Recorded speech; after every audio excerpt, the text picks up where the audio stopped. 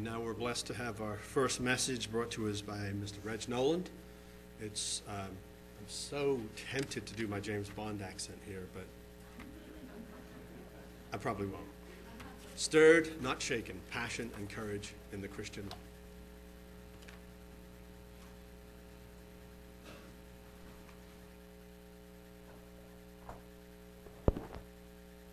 Back up. A couple of months ago, we had an incident occurred at our praise and worship practice that gave me insight onto the nature of the people that God calls out of the world into this way. We were discussing whether or not to work on a particular song, I've even forgotten which song it was, as a possible addition to our repertoire. Each of us had an opinion on the song. All the opinions were different, and apparently none of the opinions were wrong because none of them changed. No one convinced anyone of anything. Truly, we may agree to perform music, as we do here, in a certain way for the music's sake, for unity and for harmony, but I doubt that there was any real convincing that ever took place. I really doubt that ever occurs. Later that night, as I was driving home, I reflected back upon what had happened and realized that the attitudes that I witnessed were characteristic not only of the members of the praise and worship team, but also of all the members of God's congregation. We are a stubborn lot. Hard-headed, stiff-necked, opinionated, obstinate, headstrong, and not easily moved from our well-established positions. Apparently, God likes stubborn people, or at least that's the kind of people that he attracts. We have to be hard-headed in order to stand up against the contrary opinions and the attacks of the Catholics, the Protestants, the atheists, the polytheistic religions. Our opinions are the result of considerable study and prayer and reflection, so that once we have reached a conclusion, we are very reticent to change it. Unlike the opinions of our adversaries, founded upon church traditions, upon papal edicts, stories from Sunday school teachers blissfully and ignorantly perpetuating the lies that they've been told, that they've been learned without proof. Rather, we follow Paul's advice, insisting upon proof texts for any assertion. Okay, 1 Thessalonians 5:21. This is one of my favorite scriptures, so much so that I've got a tagline on my signature for my email. Prove all things, hold fast that which is good. Consequently, we are not moved, not shaken by apparent contradictory evidence, but we stand firm in the knowledge that we have gained through study. Our approach to faith is, to my way of thinking, rather mathematical. Indeed, it is axiomatic, arising from fundamental principles and postulates into the theorems of belief, instead of from the blind trust in the teaching of our leaders. My message today is essentially an additional two qualities, passion and courage, that could have been included in our pathway to Pentecost Bible study, and is a study into two of the several meanings of the concept of being moved. There are many meanings to the word, to the idea of being moved. But these two are being stirred to action or to be being shaken. Both of those are the meanings of the word to move. I assert that to be part of this way, we need to be the exact opposite of a James Bond martini. Instead of being shaken, not stirred, we need to be stirred, not shaken. We are indeed a stiff-necked, stubborn, obstinate, determined people, headstrong, with willful and clearly the descendants of our Israelite ancestors. Although people with this quality do seem to be the ones that are drawn into this way, God does not necessarily look upon this quality with pride, positively. Rather, this evaluation is always delivered as a criticism of God's people. Let's see. There's a criticism as people from deliverance from the bondage all the way through the years of glory in the kingdom, through the misery of the captivity, into the early years of Christianity, and to the end into the dysphoria that followed. Let's take a look at some of the attitudes that God has toward these stiff-necked people. Exodus 34, verses 8 and 9. So Moses made haste and bowed his head toward the earth and worshipped. And he said, if now I have found grace in your sight, O Lord, let my Lord pray, go among us, even though we are a stiff-necked people, and pardon our iniquity and our sin, and take us as your inheritance. In Deuteronomy 10, 15 and 17, 15 through 17, the Lord delighted only in your fathers to love them, and he chose their descendants after them, you above all people, as it is this day. Therefore, circumcise the foreskin of your heart, and be stiff-necked no longer. For the Lord your God is God of God and Lord of lords, the great God, mighty and awesome, the one who shows no partiality nor takes a bribe. So, as you see here, this is a negative attitude that we're witnessing here, and God is saying, do not be stiff-necked any longer, but not stiff-necked against him. And we're going to see here what we need to do is to be stubborn for him, if you will. 2 Chronicles 38. Now do not be stiff-necked as your fathers were, but yield yourselves to the Lord and enter into his sanctuary, which he has sanctified forever, and serve the Lord your God, that the fierceness of his wrath may turn away from you.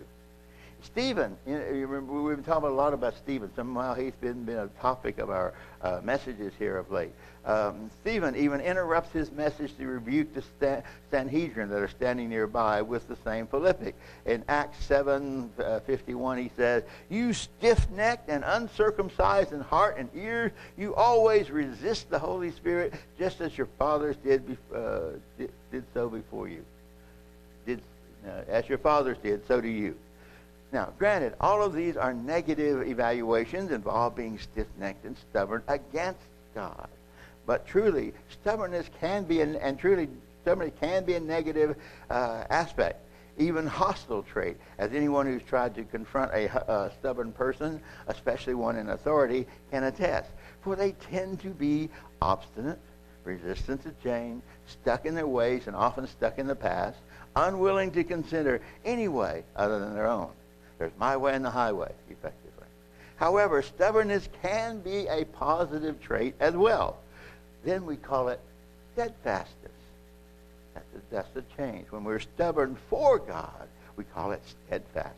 That is the sense in which I wanted to consider it today. The sense of being moved out of not being able to move out of a position of faith. Okay, before we address steadfastness, though, let's look at another meaning of being moved that often accompanies steadfastness. Passion, being stirred up to take action. People who do great things, whether for good or for evil, doesn't matter, are passionate in their endeavors, stirred up with a spirit and moved to action.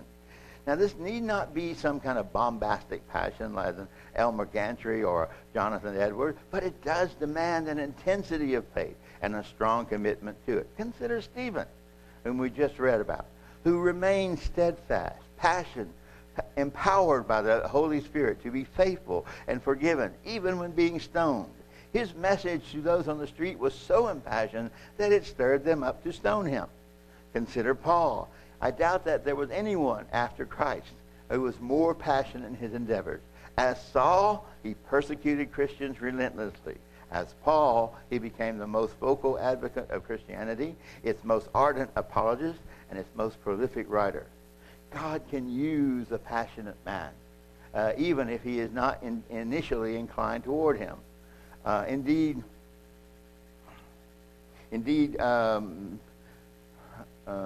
many of the most effective preachers are often rogues in their youth. For example, one of the greatest English poets, John Donne, was known as Jake the Rake in his youth, a randy sort of guy. But John does a vine in his maturity. Jonathan Edwards, well known for his fiery sermons and maturity, was quite a randy fellow in his youth. God can use passion for his work, for passion is a manifestation of faith and love. Passion is a manifestation of faith and love. Hebrews 11, verses 7 through 10. This is the faith chapter, of course. By faith, Noah, having been warned of God of things not yet seen, moved with fear, prepared an ark to to the saving of his house, by which he condemned the world and became heir of the righteousness which is according to faith. And by faith, Abraham obeyed when he was called to go out to a place which he was afterward going to receive for an inheritance. And he went out, not knowing where he went. By faith, he lived.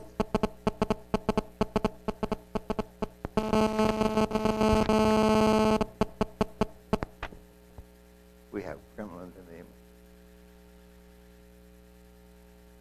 Okay.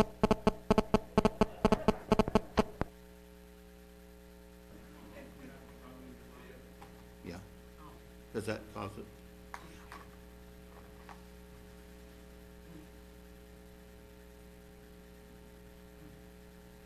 I don't know why, but okay.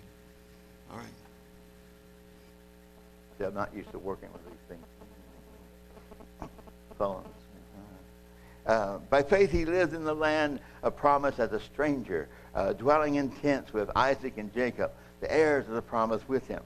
For he looked for a city which has foundations, whose builder and maker is God. The most important thing about passion is that the one thing that's kind of odd about passion is that it is not constant, not consistent. Rather, it tends to come in fits and bursts, stirred up like a tempest in a teacup, only to grow calm again after a short while. So it needs to be rekindled periodically.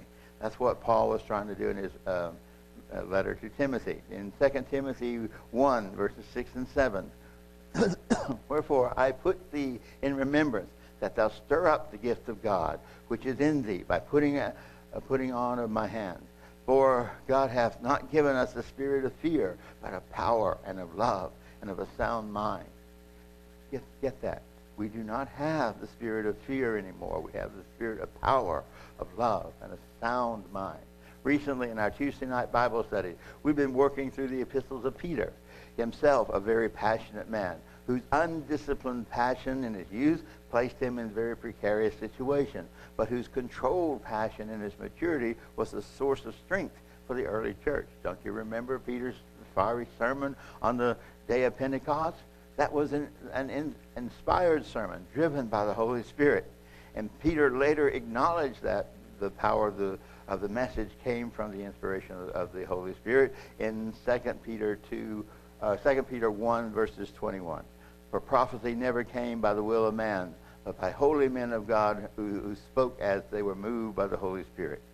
In his epistles, he seems even a bit annoyed at the recipients of his letter for their lackadaisical attitudes and threatens to stir them up, whether they want to or not. 2 Peter 1, of 12 through 15. I'm reading out of the CEV version here because it is a little clearer what's going on. This actually sounds more like Peter anyway. You are holding firmly to the truth that you were given, but I am still going to remind you of these things. In fact, I think I should keep on reminding you until I leave this body. And our Lord Jesus Christ has already told me that I will leave it soon behind. That is why I'm doing my best to make sure that each of you remembers all that I have after I'm gone. He feels his life slipping away and seems concerned that he may not have the time to say all that he needs to say before his end. I know his feeling here. Again, in Peter's epistle, the same problem seems to persist. A lack of passion about the glorious gift they had been given. Here, Peter seems to be taking on the role of a motivational speaker or a coach trying to rally the team to victory, to remind them of how great a gift they had received. 2 Peter 3, 1 through 4. This second epistle, beloved, I now write to you, in both which I stir up your pure minds by way of remembrance, that ye may be mindful of the words that you have spoken before the holy prophets and the commandment of us as the apostles and the Lord our Savior. Knowing this first, that there shall come in the last days scoffers walking after their own lusts, and saying, where is the promise of his coming? For the fathers fell asleep, and all things continue as they were from the beginning. Those last days are not going to be nice. For in Matthew 24, we read the famous Olivet prophecy, for then shall be great tribulation, such as was not since the beginning of the world to that time, no, nor ever shall be. And except those days should be shortened, there shall be no flesh saved, and Moffat adds, alive. But for the elect's sake, those days shall be shortened.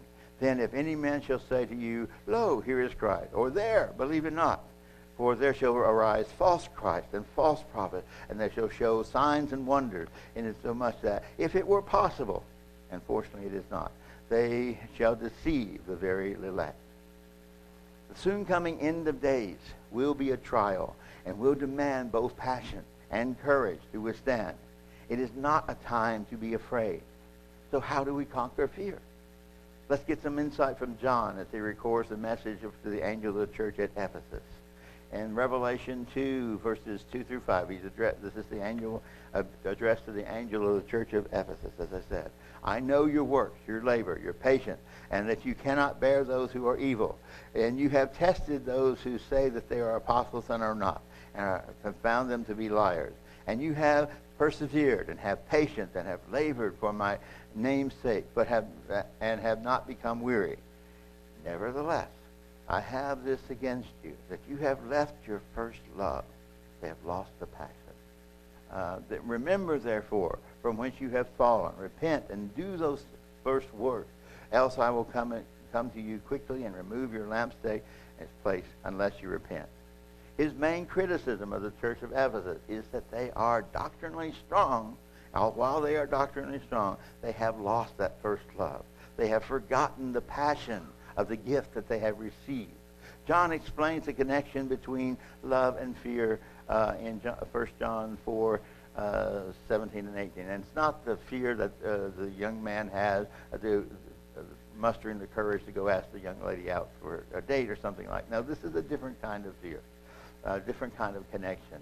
In 1 John 4, 17 to 18, herein is our love made perfect, that we may have boldness in the day of judgment, because as he is, so are we in the world.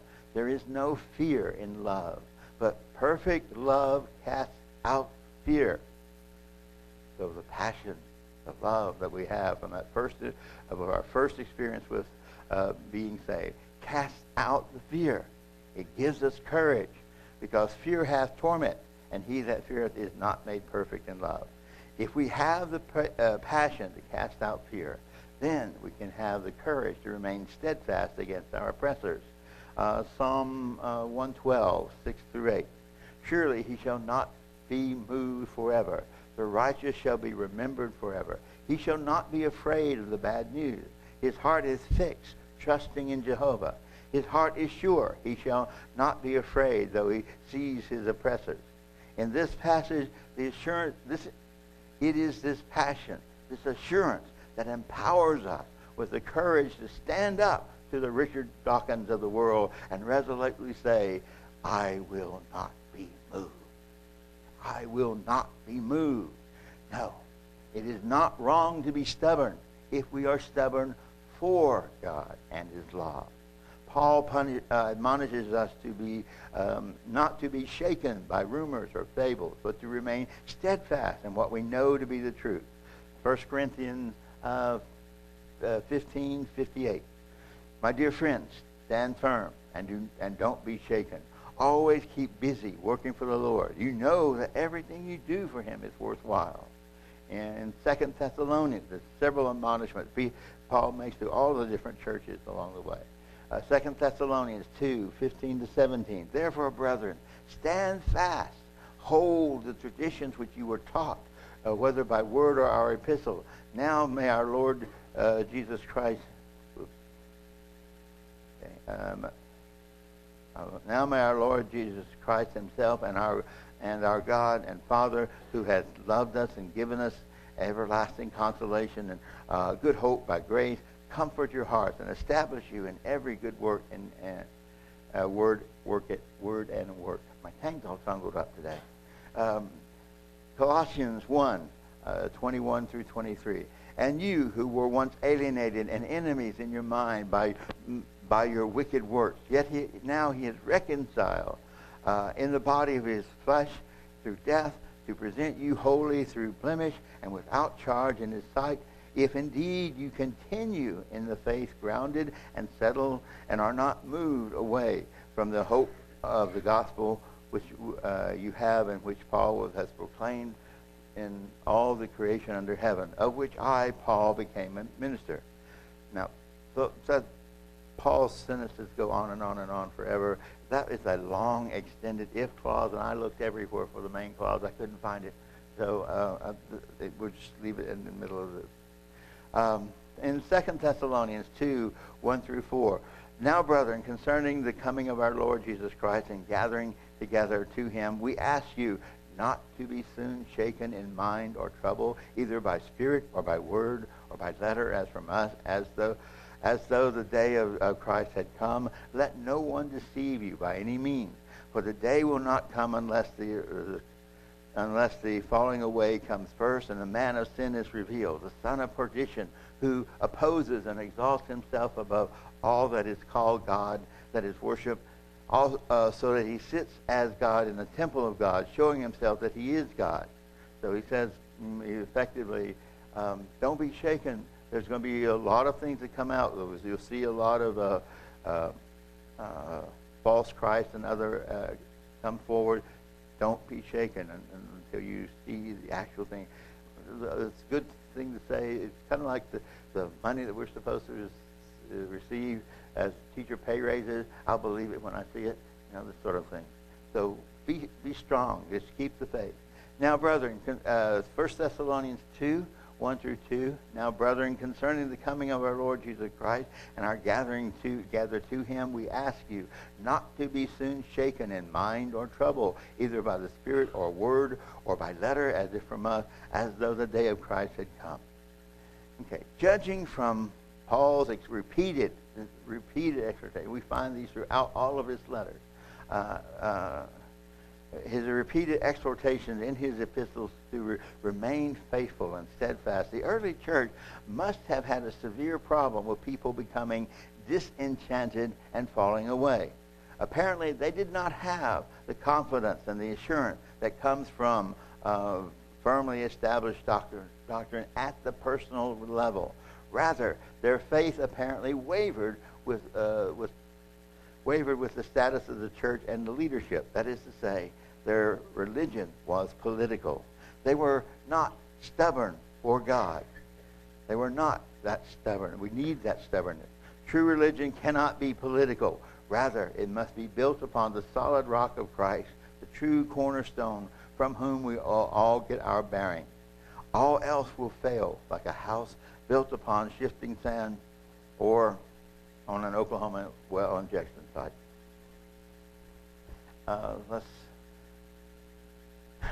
And if we have that like a faith, I'll close. It is good to be passionate for the gift that we have received, and we have received this gift, which we did not deserve, but was given to us out of amazing love anyway. It is good to be stubborn and good to be steadfast for God, but hard-headed against the world. So let us raise a glass in honor of our King, that we may be stirred and not shaken.